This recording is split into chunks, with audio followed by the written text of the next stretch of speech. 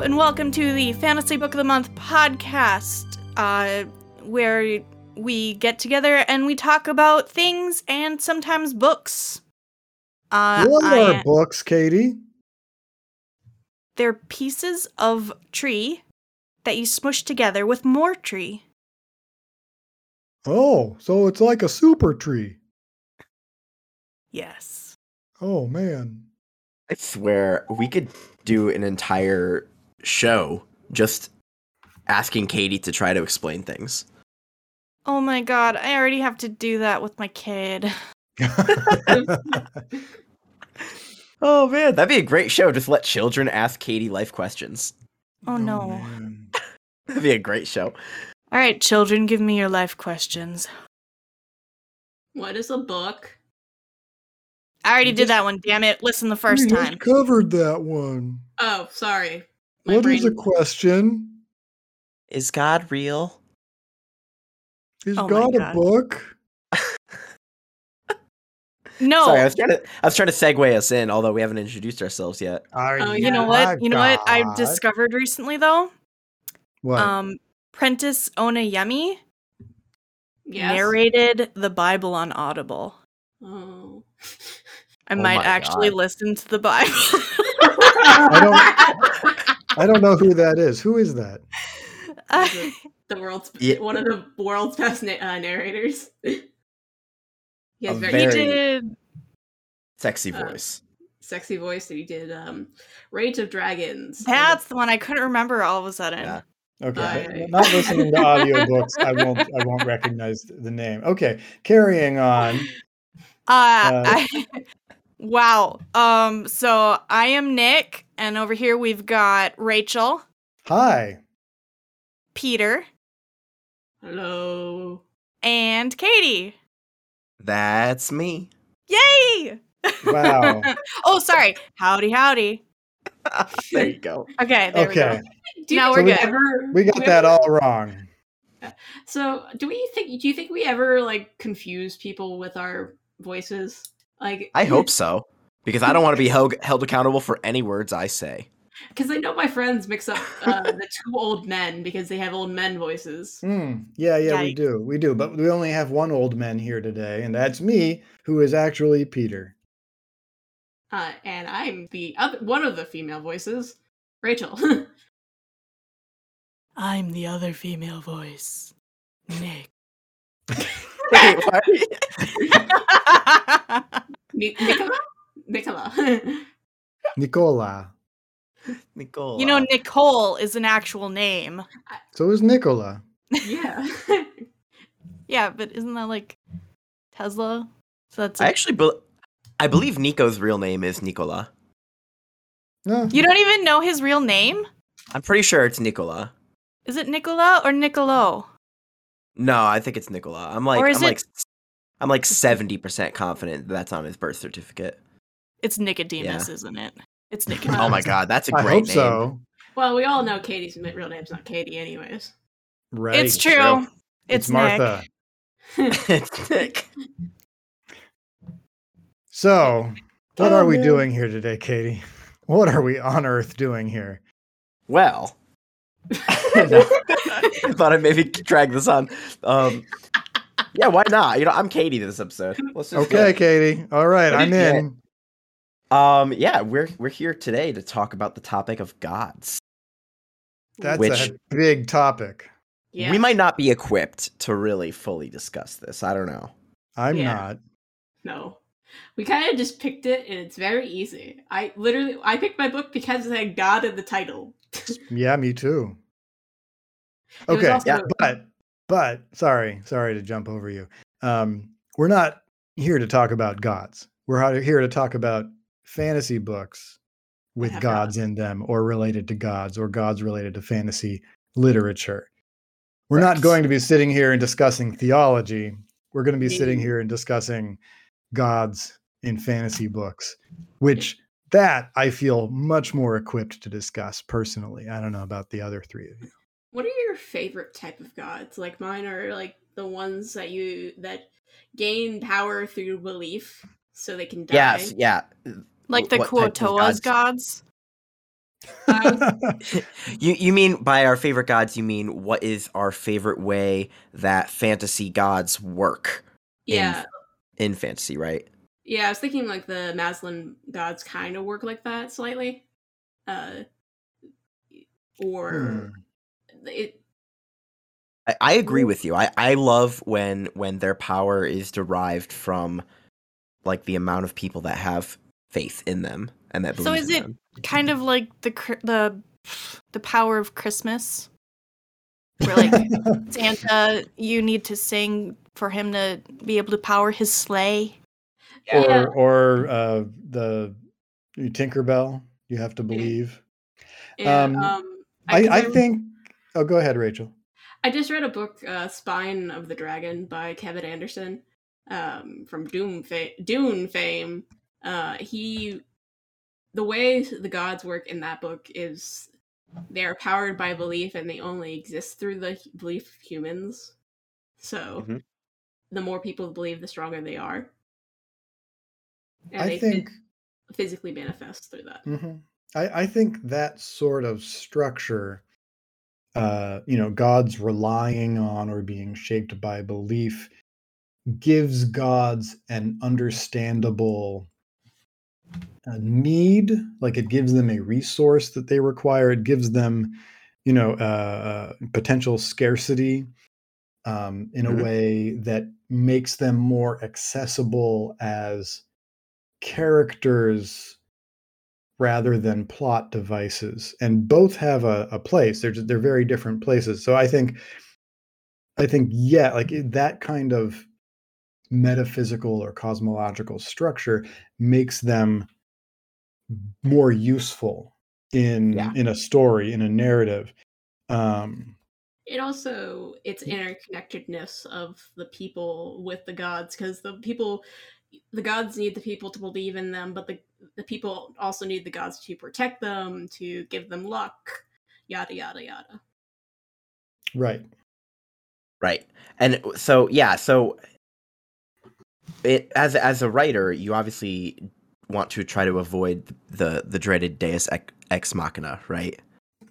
Where you just have like a god just come in and just kind of save the day, and oh, everything's better now because of the untamed power, right?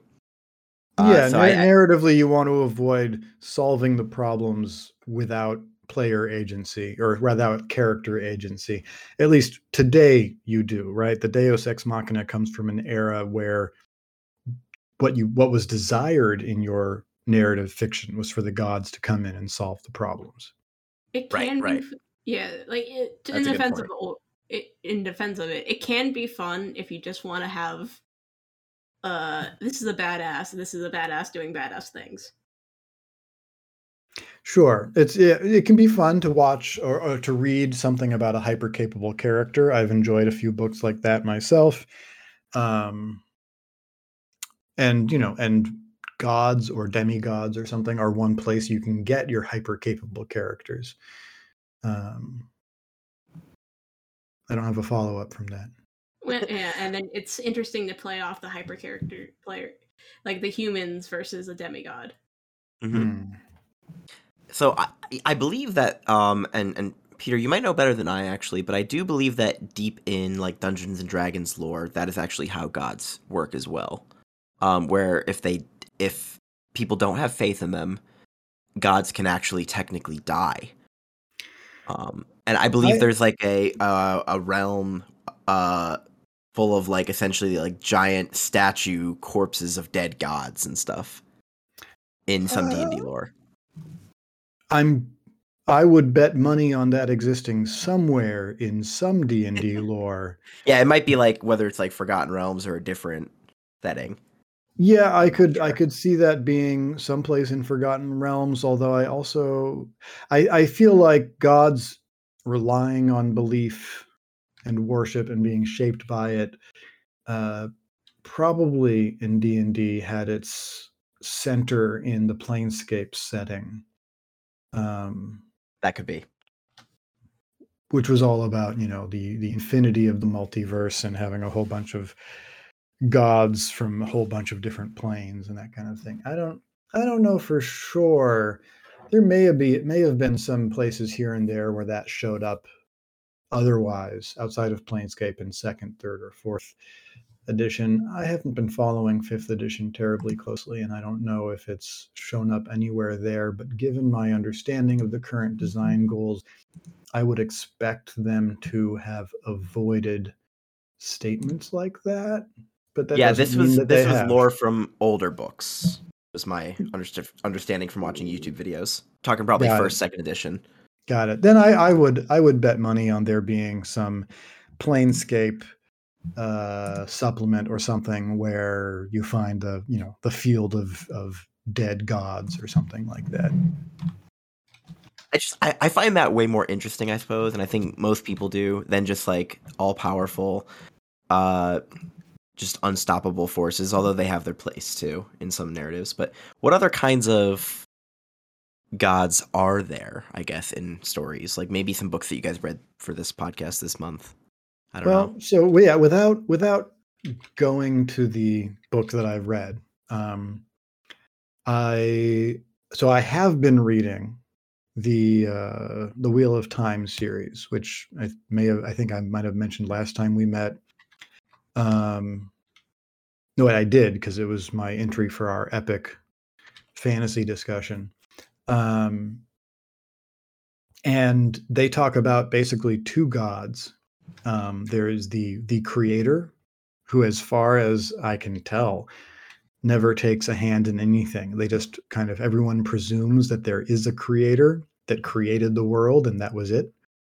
And the Dark One, that is the root of all corruption in some ways, and that the the world is kind of a tussle between those two things. Although, again, the creator is absolutely, as far as I can tell, a non-interventionist god, outside of, I don't know, creating a world that has this fate or destiny that seems to be playing out in the books. I have not finished the series yet, so I don't actually know if any of that is made to be untrue. So the Dark One is not a character.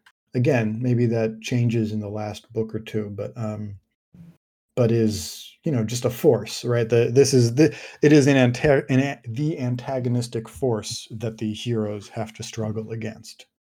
Not a matter of Deus Ex Machina, but a matter of oppositional plot and danger. And motivation, I suppose. Yeah, it's the threat, right? That kind of reminds me. I haven't read these books, so I'm only getting this lore through what I read of the wiki and fan fiction. So, okay, the solid resources. Yes, the Animorph books. There are the two gods that are opposing each other: the light god and the dark god. I forgot. I don't know their names. Where they are playing their game of chess with the protagonists. Like the protagonists are the pawns of the light god. Sorry if that's spoilers, but I don't know. I haven't read this series. Yeah, it's there's always something I find dissatisfying about stories where people are effectively just being played by the gods.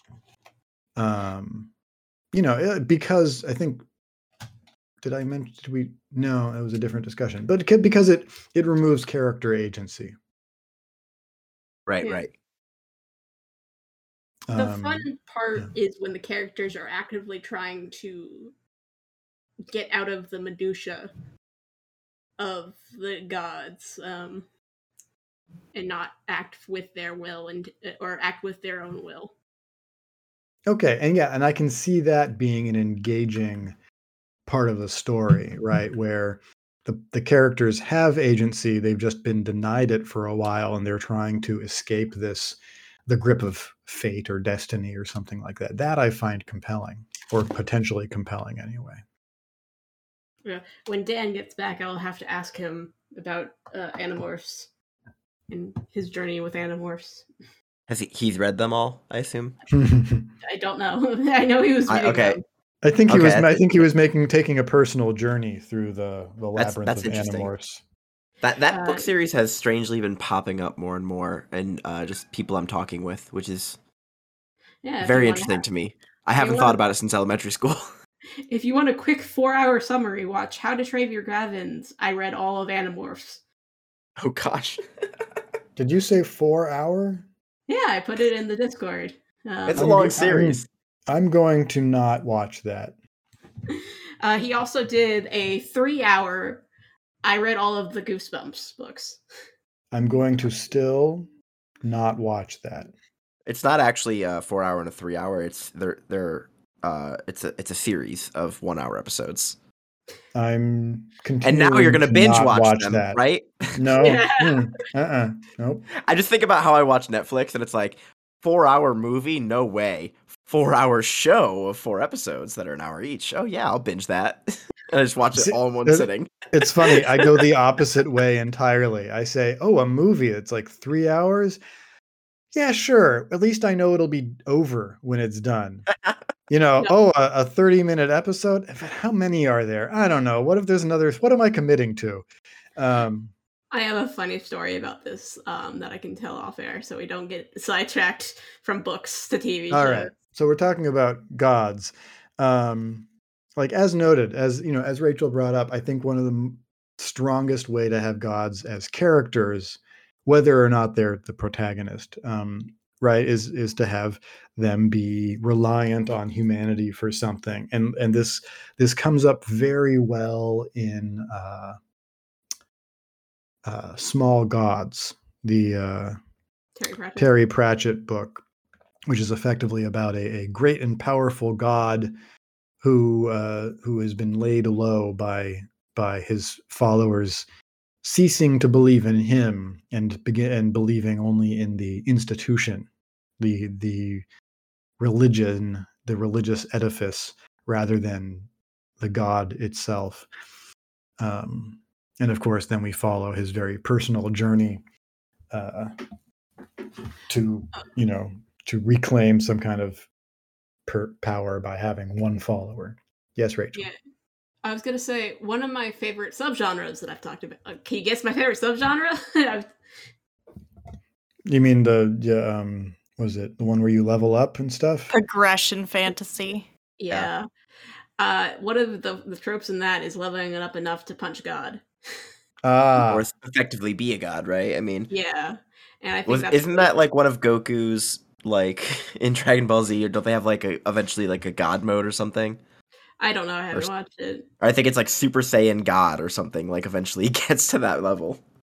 But I also find that intriguing when people can become gods through deeds, through gaining enough power, which is a common, tends to be the threat or like the want in cultivation, where you cultivate enough power to become immortal. Mm-hmm. But I mean, ever since Journey to the West, right?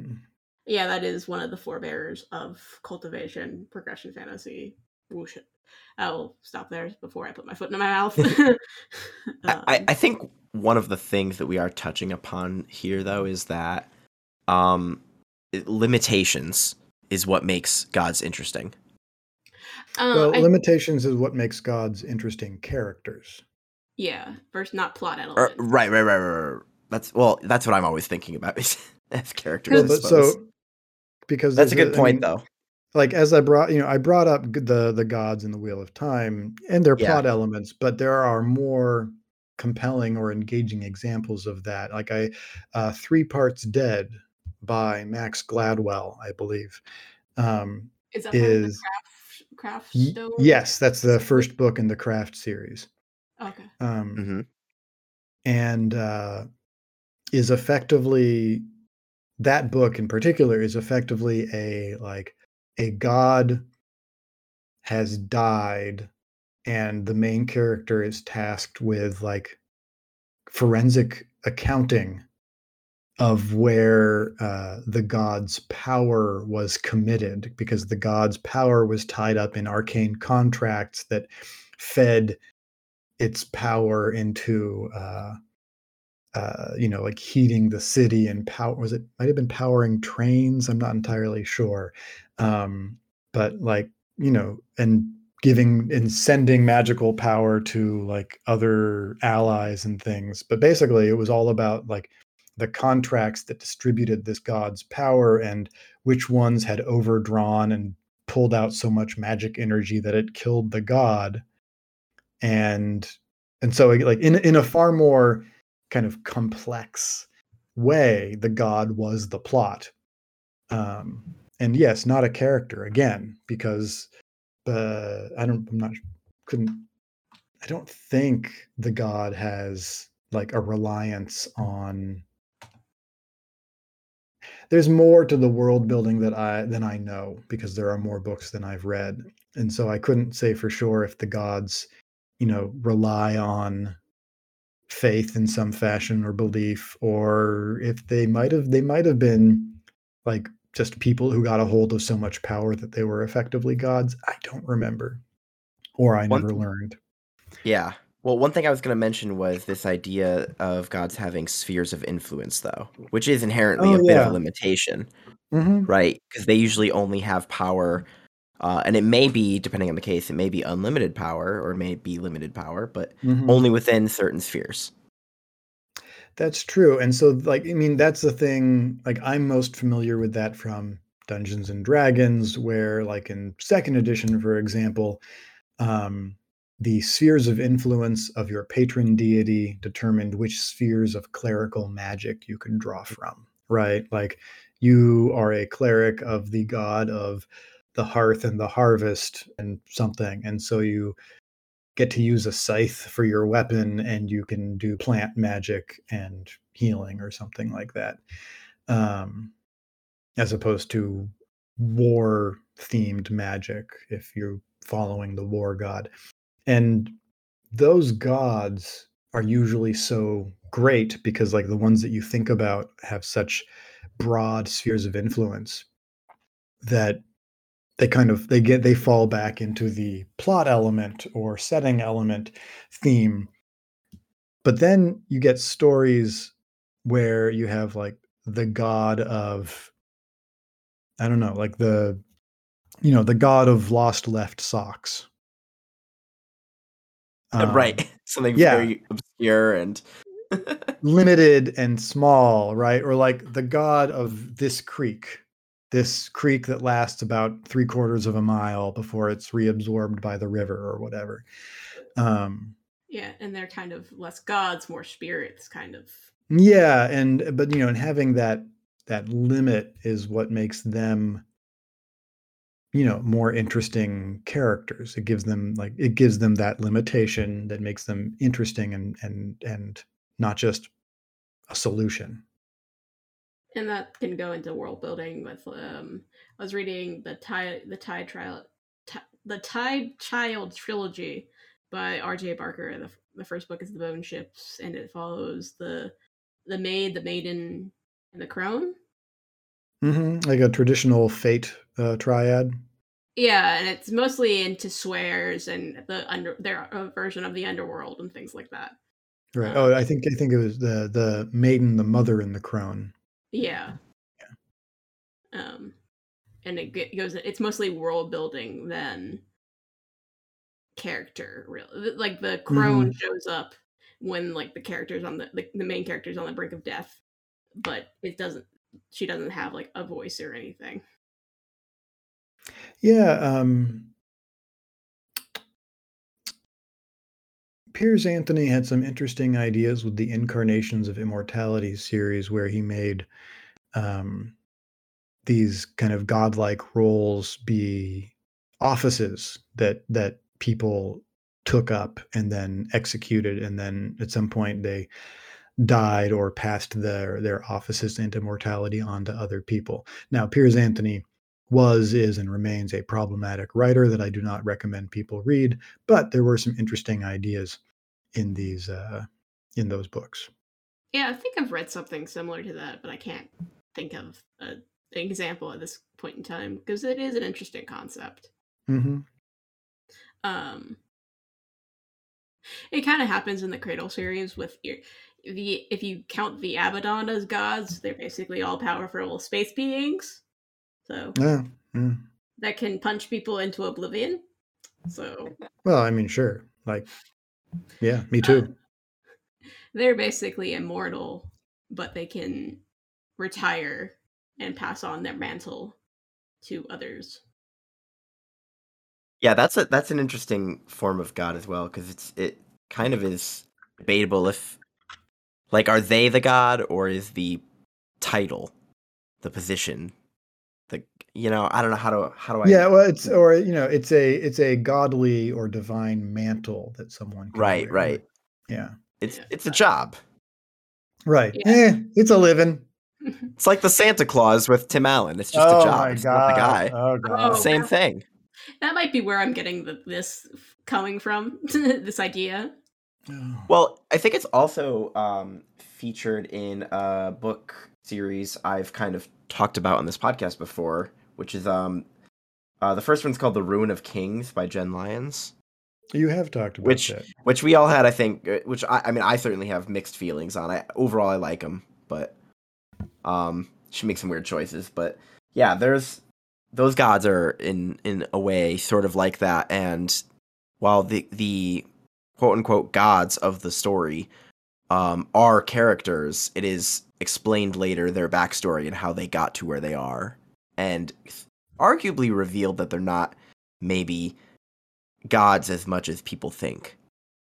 The only thing I know about that series, from other than what you said, Nick, is that the family tree is weird. Yeah, probably. So such conviction. Now, I'm reminded of Roger Zelazny's Lords of Light book, and I wish I do not remember it almost at all. I might have not read it. I don't remember. But I regret not knowing it better, because Zelazny has always been such an interesting writer. But I believe in it, people who have a great deal of technological power take on the role of, I think, the Hindu gods. But I don't remember anymore. It's not clear to me where I am right now whether they, actually had mystical powers, or if it was all technology, or what. But Technology is sufficiently advanced magic. can be. Wow, that's a deep pull, Rachel. No, that's not so deep. Come on. It's also, it's a twofer. It's the two people are getting two different things out of it. Do we want to talk about our individual books? Yeah, sure. I can go first. Okay. I actually really just quickly want to mention one last book. Yeah. It's a book I've talked about in this podcast before. I think it was one of the first books I reviewed, maybe. Which was the Paladin trilogy. Yeah. Oh, yeah. We had to try to find it, and we couldn't find it. Yeah. That actually, this goddess that creates, that imbues her power to create this paladin to represent her, is actually a long forgotten goddess that was essentially gone and dead, and like so many years had gone by, there wasn't even a trace of her. Nobody even knew she ever existed. And it was like the cry of a little girl who needed help that like reawakened her and reawoke her power into the world, which I found to be really just a cool way of introducing this goddess. I guess that kind of goes back to the idea that like it's the amount of people that have faith in them that can. Mm-hmm. Although technically nobody had faith in her, it was just within her sphere, I guess. I don't know exactly. It's just right. Something really related to her old rituals, or something that triggered a minor reawakening, I guess. Yeah. Tinkerbell. Yeah. Yes. Yeah, so I will go first then, if we're done okay. with the. So I read City of the Plague God by Sarwat Shada, which Cool. is a middle grade book, part of the Rick Riordan Presents imprint, which are Really? Rick Riordan has an imprint yes, out of Disney Hyperion. out of what now? Hyperion. Oh, I don't know how I Uh, feel about that. I feel bad about that. I changed my mind. I know how I feel. Okay. Anyways, which are Rick Riordan Presents basically are they have similar concepts, but I don't know, I haven't read them all, to the Percy Jackson series, where different authors write about the different mythologies, and their different cultures. This one specifically looks at Mesopotamian mythology, and it follows Seek, who is a 13-year-old just trying to help his families out of the Delhi, when a Nargal comes thinking that he holds the power to eternal life. And it's a journey full of plagues, given the title, and adventure going to the underworld and grief. Gross. Yeah, it is rather gross because the description of the plagues were kind of gross, even for me, a 24-year-old. I've had enough plagues. Yeah. Anyways, it's just a single POV. I had it was a little fast in pacing. Things just happened, but I'm also not child, so a child might enjoy that pacing better than me. Yeah, okay. Yeah. It was pretty engaging, and it was a pretty fast read, and it's only about 290 pages. But I would probably recommend this to children probably around 13 or younger as well, given the main character's age, and particularly if they like mythology and interested in discovering other mythologies as well. What was I gonna say? Things. Something interesting with the main character, he's devoutly Muslim throughout the entire book, even though he encounters the goddess Ishtar. And the author describes it as the Thor conundrum from Marvel. Well, I mean, Thor's just an alien. As explained in the later movies, but it's not like in the beginning he's seen as a god. Yeah. Or is he a god or a superhero? Who knows? A god or hero. A god or Damarung. I don't know. Anyway. No. Okay. Yeah. It was just a fun middle grade. Well, not fun. It was kind of sad. But it does grief and things like that. Kind of sad you recommend, or? Not to 13-year-olds. Yeah. But okay. Adults can read it too. I'm not gatekeeping middle grade books. Right. So 1/3 of me can read it. Yes. But I do want to get more into the Rick Riordan Presents, but I also don't really read middle grade that often. And when I do, it's middle grade from my childhood. So yeah, right.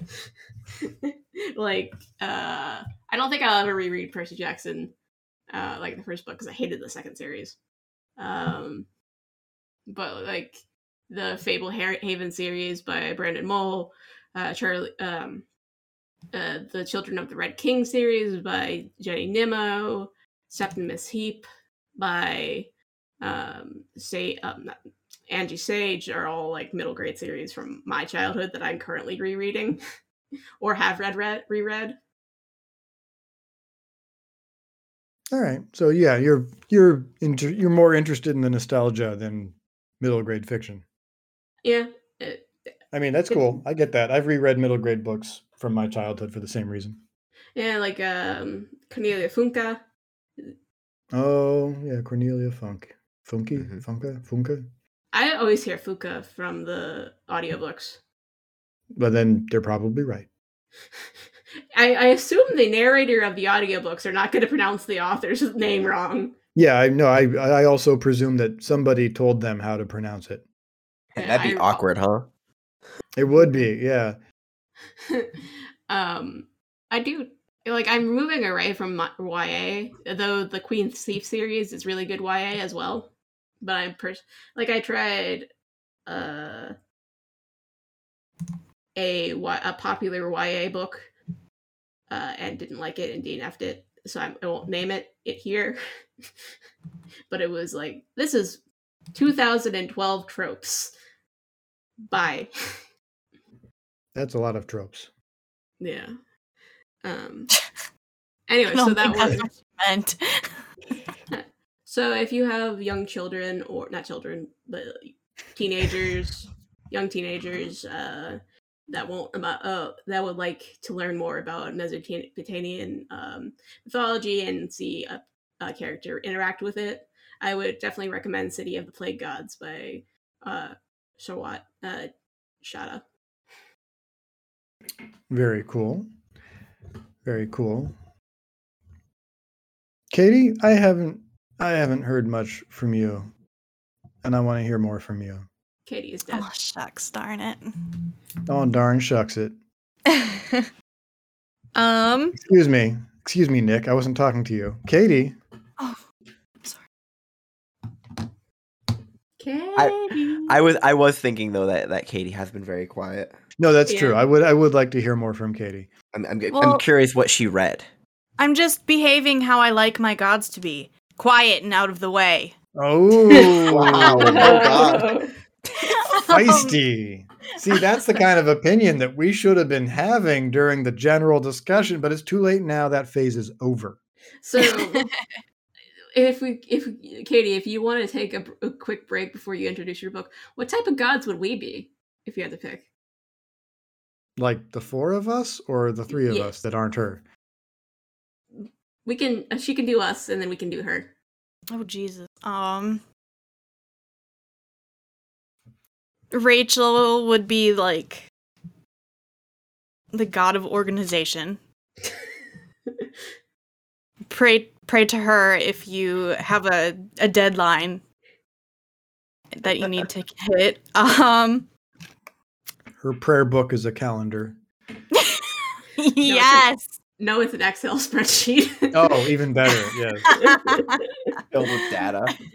Mhm. Ugh. Peter would be the god of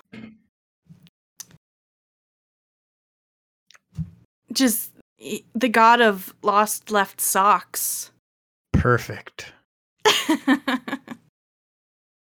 Come to And- me, lost left socks. Come to me. And Nick is just like an acolyte. Oh man, Of whom? Of what? doesn't matter. Oh, Doesn't okay. He's the acolyte. He switches between the gods to see which one he likes best and which one does less work. He's like a permanent student, always going to school or something. That sounds like my hell. I hate school. I wanted to get out as quick as possible. Katie, you have just doomed Nick. I'm sorry. So I think it's only Doomed fair to me let to hell. Nick. It's only fair to let Nick determine what kind of. Well, I would Did- like to defend my answer of Nick, though. Oh, okay.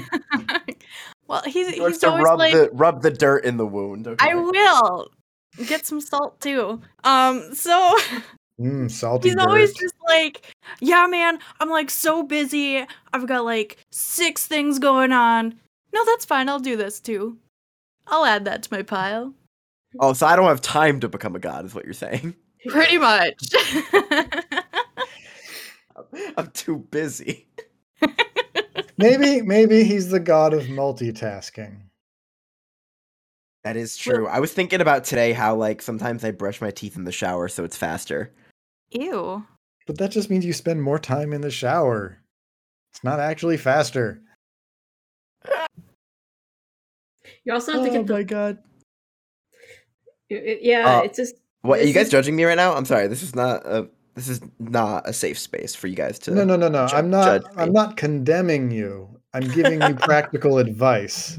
It's not. You're just distributing the time, not actually making it faster. Well, but then I would spend an extra 10 minutes in the shower just enjoying the hot water, and now I can not. Oh, do I that. see. I see. But you can rationalize being in the shower for longer. Right, I get right. you.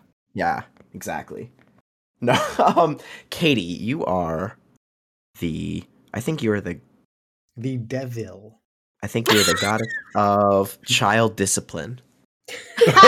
Ah! Because A, you've punished me by keeping me in school for the rest of my life, and B, you I would say about every episode I hear you with your son like, no, you Get can't your have head more out of ice the cookie cream. jar. Wait. Is she the god of child discipline or childish discipline? That's a great question. Or why not You both? already had 3 ice creams today.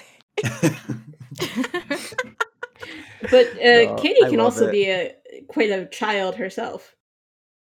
Right, therefore childish discipline. She could also be, though, the god of beautiful children, because your son is the cutest.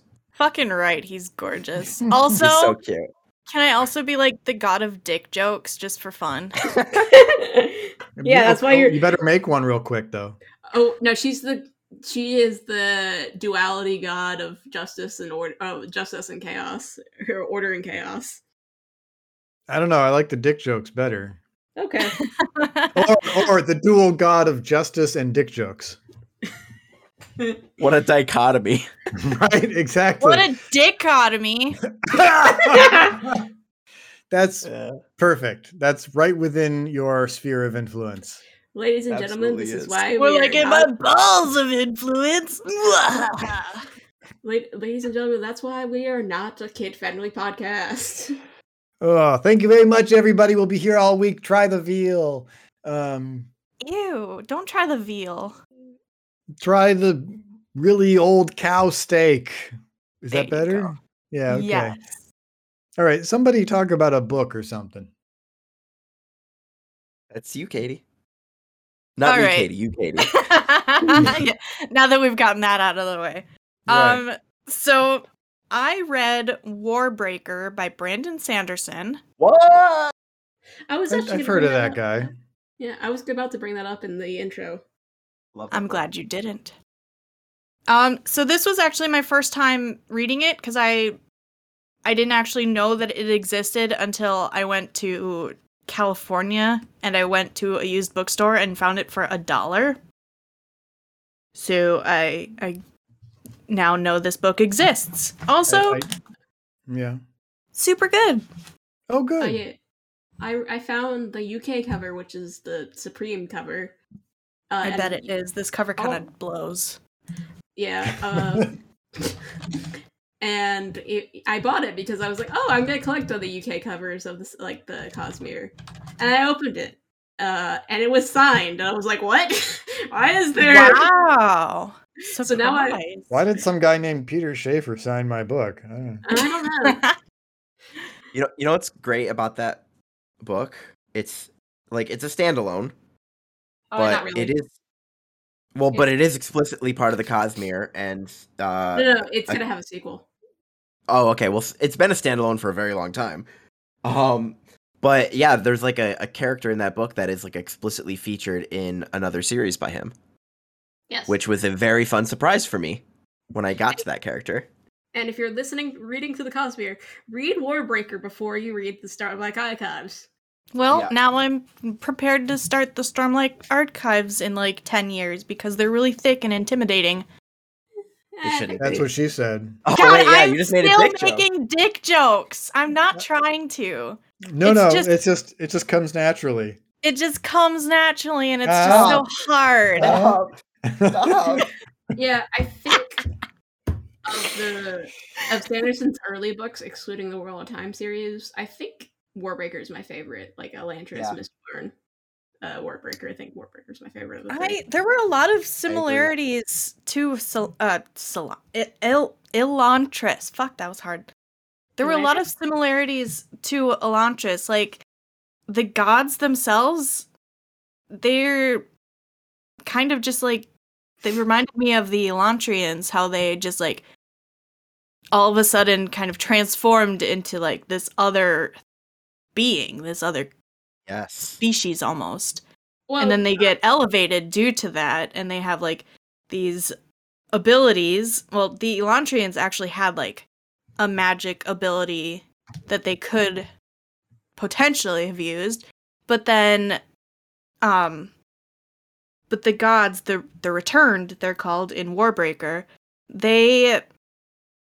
it is assumed in their religion that they have like gifts of foresight, that they see it in dreams and images and paintings and such. But I'm actually glad you said all that, because I had the same feeling when I read that book as well. Okay, reminded me a lot of thank Elantris. God. No, I really it feels a lot, to me, it feels a lot like Elantris was his first attempt, and Warbreaker was like his second attempt at doing a similar kind of thing, and then it feels like Stormlight is his latest attempt. But it's the same idea of like ascending to a certain ideal, I guess. In Elantris, the becoming an Elantris is more random, I feel. While the returned, they have to do something to become returned. Well, they have to die. Well, yeah, they die, but under specific circumstances. I think there's always an implication, though, that like of being worthy. Yeah. You know? But then Anyways, you get Lightbringer, the main viewpoint from the gods' perspective, who is like, what? I thought his name was Lightsong. You know what? It is. I confuse Lightsong and Night. Now what was the sword's name? Nightblood. God damn it. What am I thinking of? Lightbringer, the series?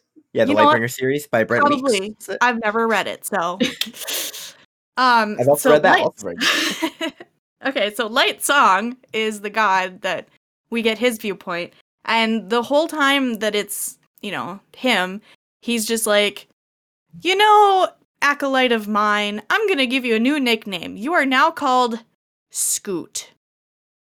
And then he's just like trying to undermine his own religion and like, I'm not a god, I'm not worthy, like, I have no reason to be here, I'm useless. Like, he prides himself on his uselessness and how he doesn't like do anything or have any influence.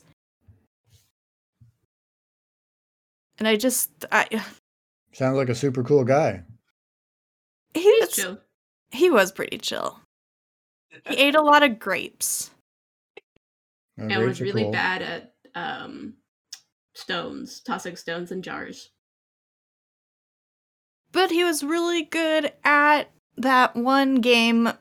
So there was this one game where they didn't even like explain the rules because Lightsong didn't know them. And every time he had his turn, he like just randomly threw like the javelin or whatever the fuck it was. And they were like, 572 points for the Lord Lightsong. And then he was just like, yeah, this doesn't make sense. And this is stupid. I quit. But he never let on that he was not understanding what was going on. Because that was his thing. You like have to pretend that you know stuff. And then like, yeah. Well, yeah. I think, as I said, I don't know if this is the best entry into like the Cosmere. Just because I think Elantris is better, just to have like the base reading Elantris before Warbreaker. But that's just my gut feeling. Yeah, I don't know. I always kind of felt like Elantris stood alone, very, very much. Yeah, it's not really like the rest of his work, I don't think. It's his first. Yeah. Yeah, and you can tell feel it. Yeah. It's good, but it's like, yeah, you could tell. Yeah. But I do like it a lot. We're excluding Peter from this conversation. It's cool. I'm taking a nap. Yeah. By the way, we didn't tell anybody what Warbreaker was about. Please. Oh, wait, that's my book. I kind of assumed somebody breaks war or something. Like, oh, you guys are fighting. No more. Psh, broke it. Ha ha. Well, I'm sorry. We all kind of started fangirling, I guess, huh? Not me. So I guess the main plot is that there's these two kingdoms, and one is like the actual like ruling class, the actual blood kings, but then they broke off because of a war or some shit. I don't actually remember. So then they had a treaty where when the oldest daughter of the king was 22 years old, they would send the princess over to marry the god king, who was presiding over the original, the big country. So instead of sending the oldest princess, they sent the youngest princess, who also was kind of like prided in her uselessness, kind of like Lightsong. But then now she has this huge responsibility to marry this god, and now she's upset that she doesn't know anything, and she never paid attention in her lessons or anything. Oh man, she skipped God marrying class. She sure did, because she was the third daughter. So they trained the first daughter and the second one, and then they just kind of like, she's redundant was the word that they used. Why did they send her? Child. Basically, the king was too attached to his first daughter and wanted her to. I love you more, so let's send a replacement. Yeah, pretty much. But then the oldest daughter was like, well, now I'm useless since you took away my life's purpose of marrying this god king. And so then she goes into the big city and she like follows her sister and she's like, I'm gonna save you. But then she ends up kind of rallying a war almost. Yeah, becoming a figurehead for rebellion. Yeah, she wanted to do something, and so she did something. It was the wrong doing something. Stuff is cool. Yeah. Anyway, all right. What do you think? You liked it. You liked the book. I suppose it had the thing that Rachel doesn't like, though. Insta-love? Romance. I mean, all of those things. But there was, the daughter, the princess, she was like 16 or something when she got shipped out, and the god king was like technically 50, but a youthful, immortal type, and she doesn't like that trope. Nah, I didn't notice it that much. I might have missed it when I was reading because I was not listening to the audiobook. So it slightly annoys me now. Okay, sorry. Well, I ruined it for you. Boom. Ruin. It's fine. Well, it's not fine, but, Yeah, I liked it. The magic system is interesting, to say the least. Yeah. It's weird, and it takes quite a bit of brain power to figure it out the first time that you're trying to understand it. They use color for magic. Well, it's breath. Yeah, but it's based from color. Yeah, you gain it's definitely one of the more unique yeah. Right? I'm not even going to try to explain it because I'm just going to confuse everybody and myself. And a confused Katie is basically like a rhino. They stomp out fires? Exactly. Yes. You caught me. So, what did you read, Katie? I read Warbreaker by Brandon Sanderson. No, not you, Nick. Real Katie. Katie, it's your turn. What did you read, Katie? or as my wife calls him, Thandon Branderson. Oh, I always call him Brando Sando. I call him Brandy Sandy. Oh, like a brandy sandwich? Just bread dipped in brandy? I call him on Sundays. Ew. Ew. You know what's actually really fun? I knew somebody named Brandon Anderson when Holy I was in shit. high school. Was his middle and name S? I have no idea, but I just thought Silvio. that was a fun fact. Brandon Silvio Anderson. Silvio? Yeah, Silvio. Not that's like actually- Scott. That's Nico's middle name. No, Silvio. Yeah, Nicodemus. Nicodemus Silvio. Yeah, that's right. No, Nicolademus. Nicolademus. Nicolademus Silvio. This is Oh my ridiculous. God. All right, Katie, go ahead. Yeah, Oh, bring it, Katie. That's me. Oh my god. I'm so glad we have listeners who will understand that's how it's supposed to sound. I was looking at the statistics. Apparently, we have like 200 listeners. What? Yeah, they'd be wild, these people. What are Man. you guys doing with your time? Look, lunatics. if we have that many listeners, I'm just then kidding. we have way too few bookshelf pictures. We have like Yeah, what the fuck, guys? All right, but we will get to that at the end of the show. Katie, take us away. All right, I'm actually going to. It's Nick here, by the way. Nicholas Katie. Silvio. Not to be confused with Katie Nicholas. Right. No.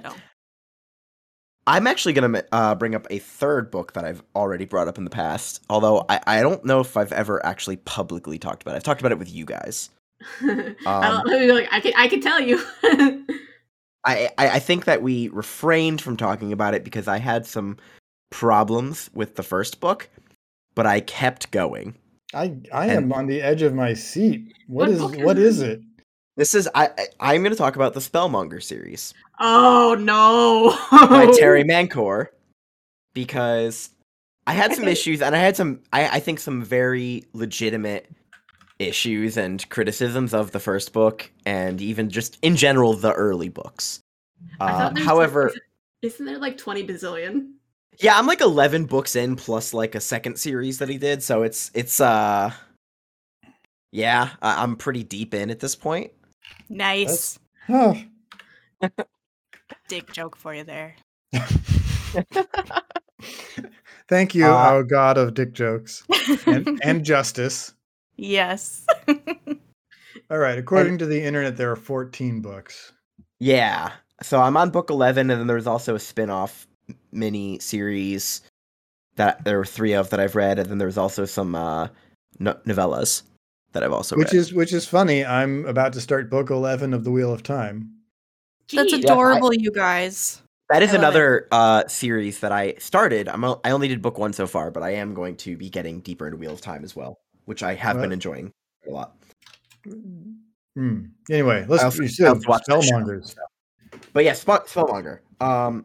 I will say that I feel like the characters in the story, as well as the writer, were maturing as the books went on. And it is tough for me to tell now if it was like, and I'd have to probably re-listen or reread, but it is tough to tell if the earlier books were immature and problematic because the character was immature and problematic and he was supposed to grow, or if just the writer just was that way. But as the books have gone on, I've gotten really sucked in, and the issues that I had with the earlier ones, I can say confidently are not there anymore. Okay. So, but the gods, I want to talk a little bit about how the gods work in this series. I am nervous because I don't want to spoil too much, and that might be a little hard. Okay, do we want to do a little like spoiler block? Okay, people, this is your chance to fast forward to a time stamp that we will tell you later, something like that. Nah, I think it's fine. All right. Spoilers, buggers. This is your one warning. Yeah, I'll try to talk around it as much as possible, and if you guys ask certain questions, I might just say I don't want to say. I don't like that question. I don't want to answer it. It's not so much about how the gods work that's surprising. It's more some of the greater implications of it. Oh my god, one of the book 13 is called Foot Wizard.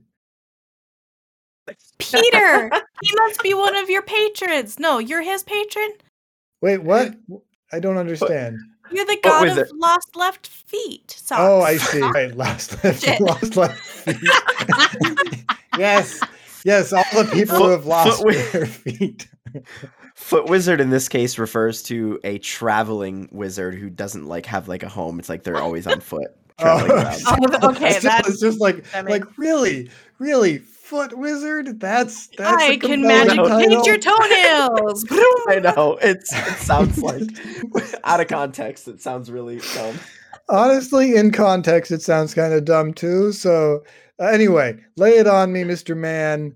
What's the I forget. Tell us about these gods, yo. Yeah. So the gods work in mostly a traditional fashion where they have their spheres of influence and they appear when invoked. They can act within their sphere and then they leave. That's kind of how you expect things to work. However, this series is a progression fantasy. And as he gets more powerful, this main character has essentially power, not equivalent to by any means, but power over the gods in a way. Because it turns out that these gods, once they are invoked and then they're done, they don't just go on to their merry way and, go have tea in their house or whatever. They essentially stop existing. And they only exist when invoked or when certain conditions are met. Meaning that they don't have full memories of the intervening time. Like they're kind of like natural they're an processes ideal. So they only really are personified when a wizard or whatever shapes them into a person. Not even a wizard, really. It's just whenever they're invoked, that's when they manifest, and when that's the only times they really exist as people. Right. And interesting. So the gods are purely the magic system, essentially, or one of the magic systems of the humans. So there are other races on this planet, including essentially what would be the equivalent of elves or dwarves. But gods only exist from humans for humans. They are human-created ideals and entities. And the main character here essentially has he's accidentally created many of these gemstones that have magical properties. One of them that he's created is a property that gives persistence. And so he kind of strikes deals with these gods to help him in stopping a great evil, but in exchange he'll give them persistence. Right, so they can exist between invocations. Right. And so what becomes really cool about this is he kind of has to pick and choose which gods are powerful enough to help, but also not dangerous enough. Because if you give persistence to the god of war, then there's just going to be eternal war and destruction, right? Right. So instead he's choosing bad. Yeah.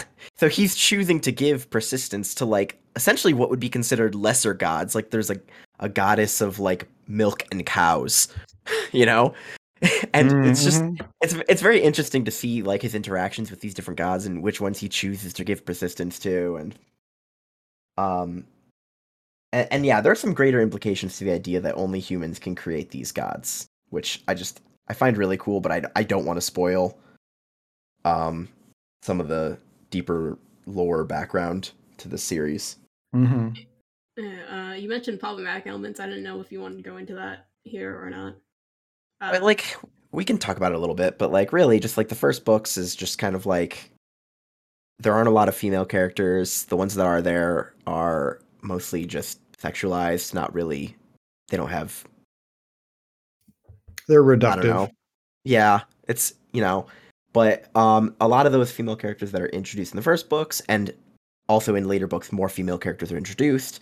They have more importance. They have personalities. They are not. It does get better significantly, in my opinion, as time goes on. And to a degree, I think part of that actually comes from the main character himself getting married, having children, getting older. And so now I'm was it his perspective that I was seeing? Because it is told from first person perspective. It is actually written first person from that character's point of view.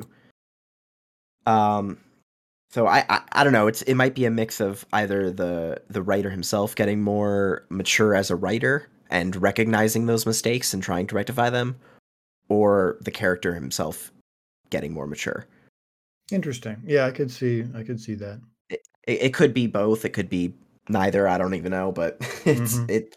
in my opinion, I think those problems did go away by maybe a little late, maybe like book 3 or 4 before they really started to go away.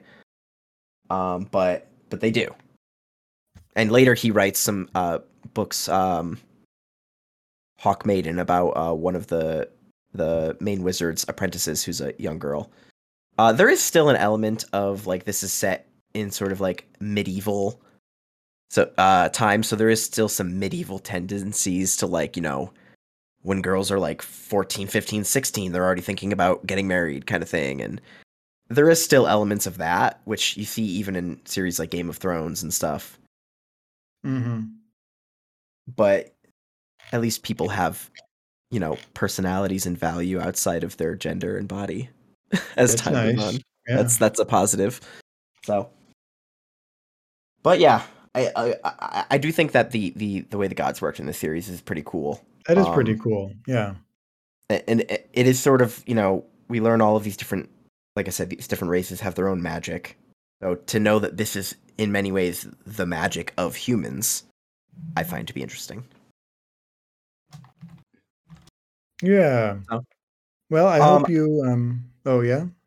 No, I was gonna say. So I like the Spellmonger series. I'm not sure I'd recommend the Spellmonger series. It's one of those. It's an interesting distinction. Yeah.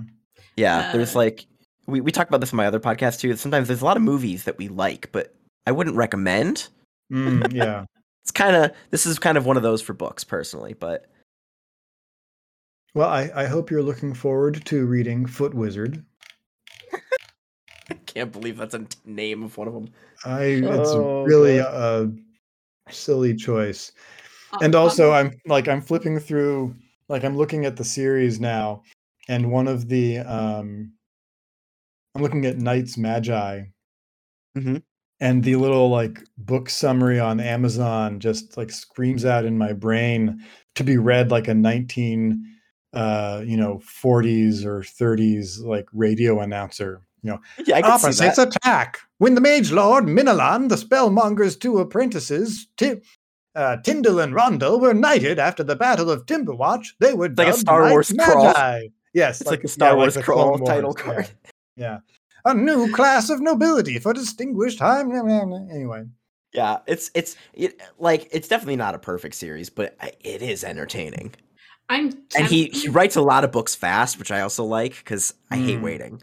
Sure. I'm tempted, but I don't know if I can get past the first 3 books. I mean, you'll know certainly in the first book. I mean, Midland gets medieval. I mean, I'll just tell you this right now. There's a character who specializes in sex magic. If you can't get over that, don't read it.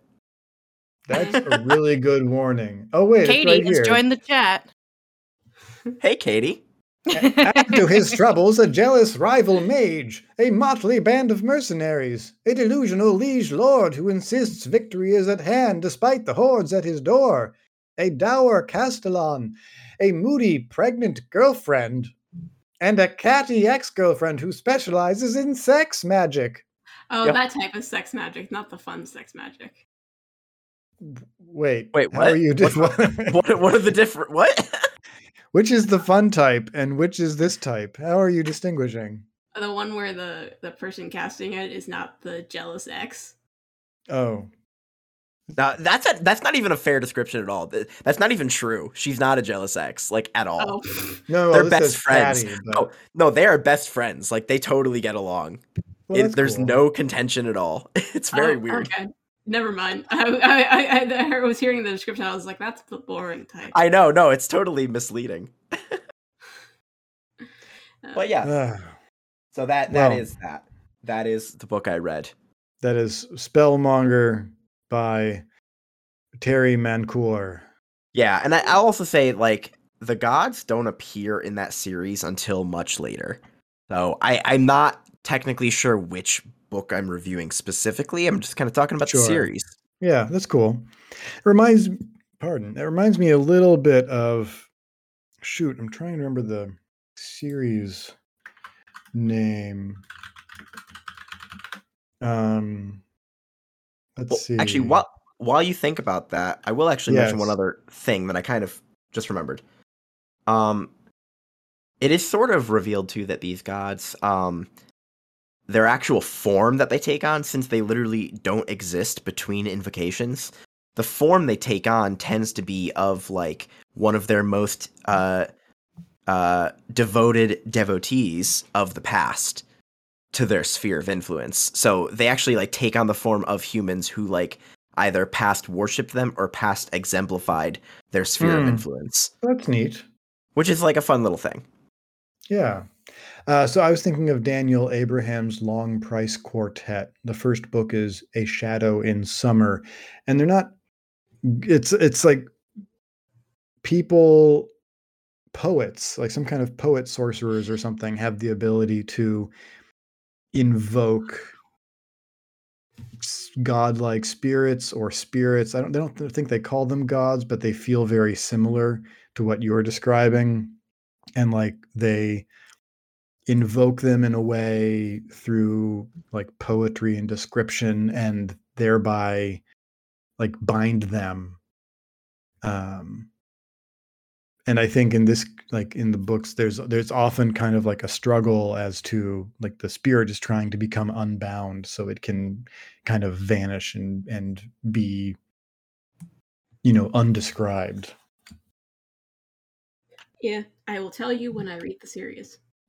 Yeah, I think I read the first couple. I mean to go back and read the whole shebang, but anyway. All right. Thank you, Katie. And it's now the Peter's turn. It is I, Peter, and it is my turn. And before I begin, I'm just going to make a tiny note that I wrote a novel that is yet unpublished that is all about characters reproducing the miracles that have been granted on Earth by some god, which they consider the god, and they get to do some sorts of magic by reproducing the circumstances in which those original miracles happened. It's awesome. Peter, you can't talk about your own stuff on here. What the hell? I just did, and you can't undo it. There's no delete function. There's no way to edit this out. I've infected your computer with my brain virus. It's too late now. The whole world knows about it, and I will become powerful and rich. Coming exclusively to Griffin's BT. That's right. Griffin's Roost BT Yeah. has the sole publishing, sales authorization for Cool. A Small Go me. Miracle by Peter Schaefer. Anyway, all right. The book I actually read was called Gods of Jade and Shadow. Oh, I read that. Yeah, I thought you had. By Silvia Moreno Garcia.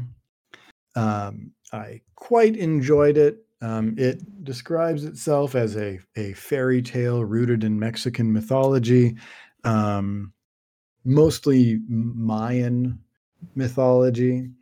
But of course, that is all kind of bound up in the Mexican, kind of the tapestry of Mexican history and culture.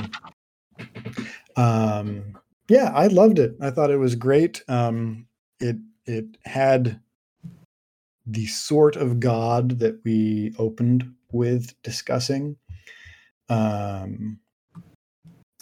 That Rachel gave us right up front, the sort of God that relies on faith and attention, belief and worship.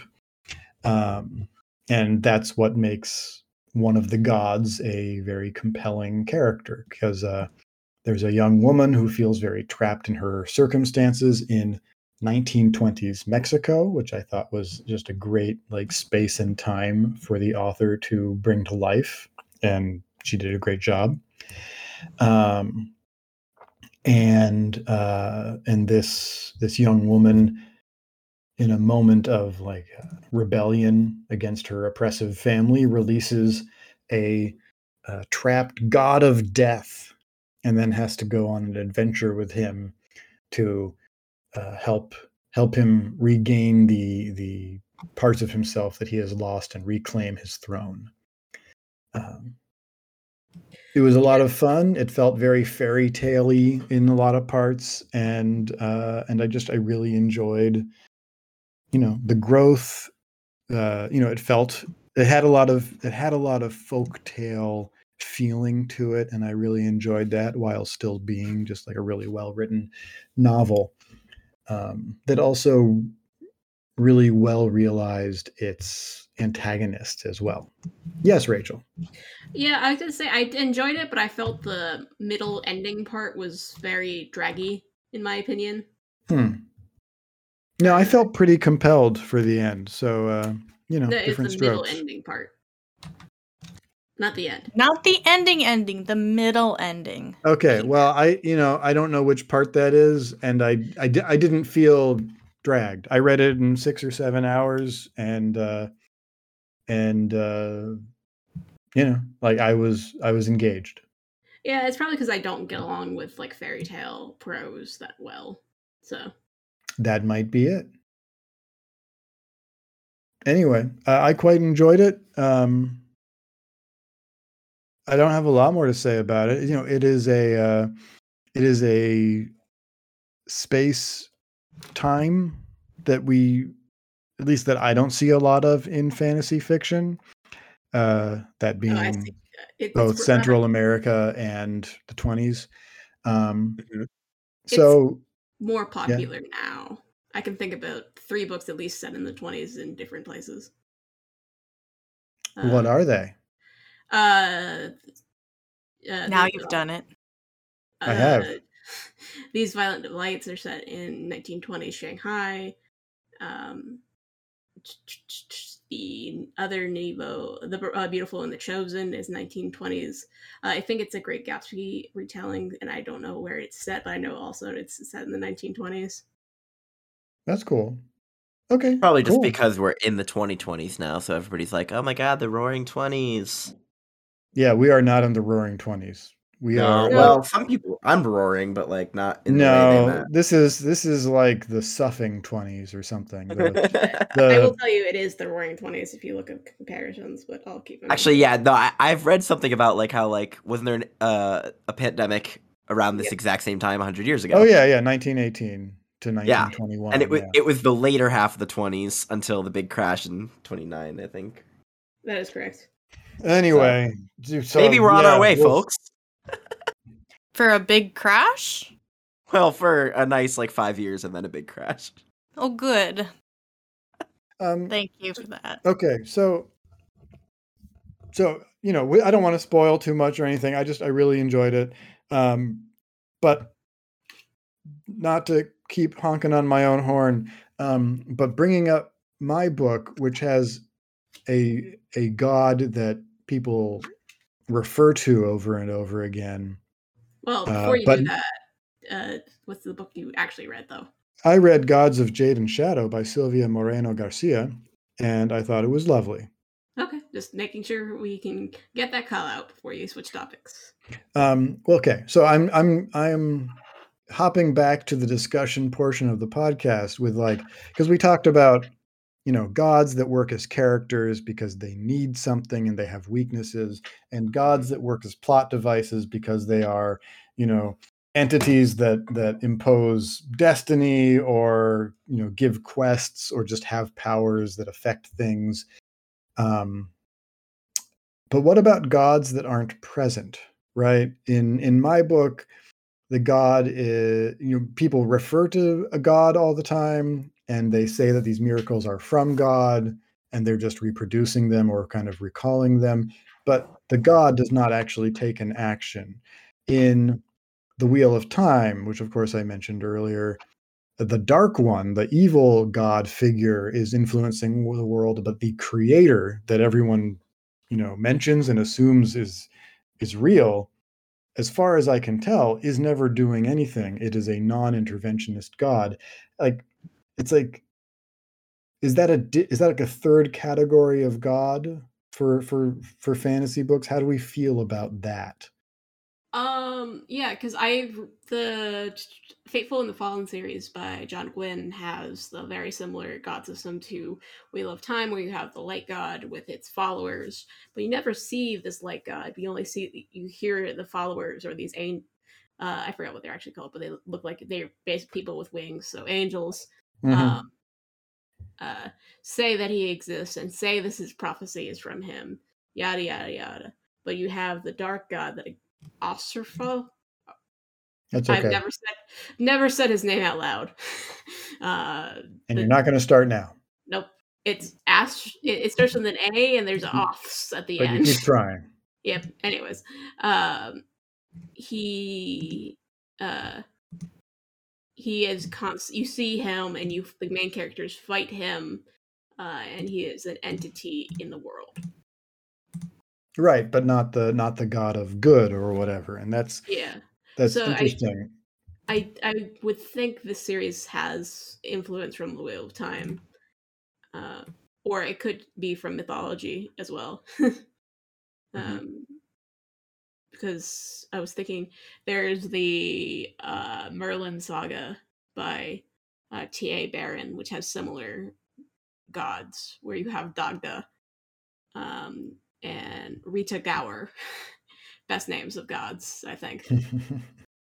You have Dagda, the stag, pure god, and Rita Gower, this like giant boar creature. And Rita Gower is like more influencing the world versus Dagda. So, like, is there a virtue in fantasy to having gods that don't actually do anything, that don't take a hand, that are just believed in? Yeah, it almost strikes me as we've talked about gods as characters, gods as plot, and what you're discussing is gods as setting. Yeah, I guess that's right. Gods as, background or Right, like not specifically setting, but like, they exist in the setting. They exist just as a piece of setting rather than so yeah, and I think all three absolutely have their place for sure. I think it depends more on how the story is told and if people will enjoy it, than the purpose of gods themselves. Well, that's why I like the ones that just, they're background things. They're just like, every once in a while, the main character or something will curse on using their name or something, but like, all in all, they don't really do anything.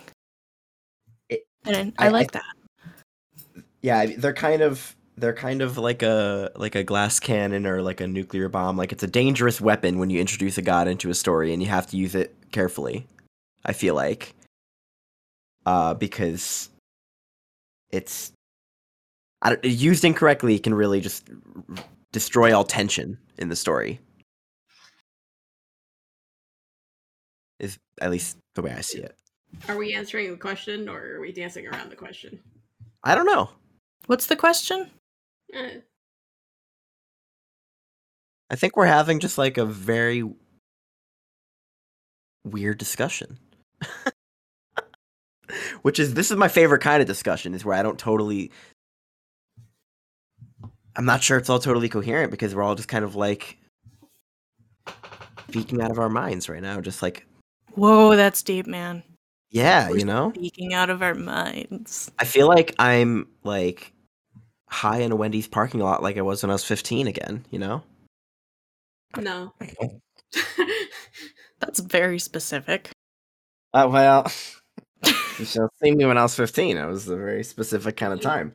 You don't have much to do in Connecticut in the winter. Yeah, that's right. No, I'm just kidding. Anyways, Peter, did we answer your question? Peter. Well, Peter's disappeared. Oh, yeah. I think I bumped my thing and it was silenced. I was silenced. Oh, that's why we... That's why we couldn't hear you. I was expecting a response from Peter earlier. Yeah, what did I'm pretty sure I responded to you. What was the question? Did we answer your question?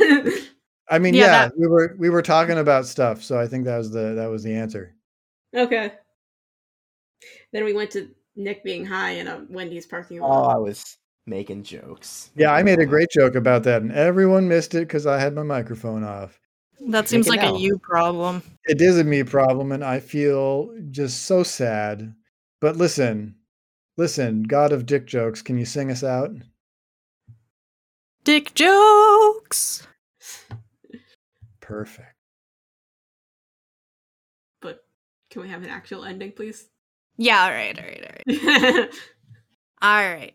So this is probably longer than most of you guys usually last. But so here we go. It's only an hour and a half. I know. Okay. That's a long time. That is It's long. funny how Peter and I were both thinking that sounds like a long time to me. Maybe for you guys. It is, and I'm not ashamed of that. Oh my god. You can't shame me, Rachel. I can. All right.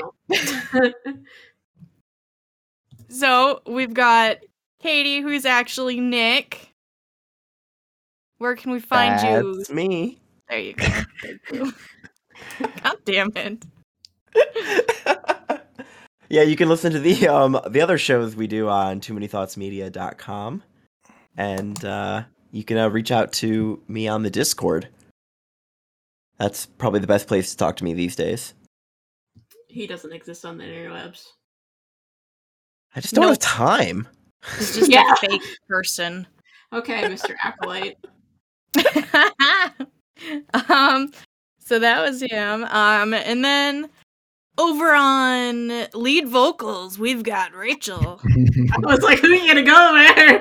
Hi, I'm Rachel. You can find me most everywhere at Argent Rabe.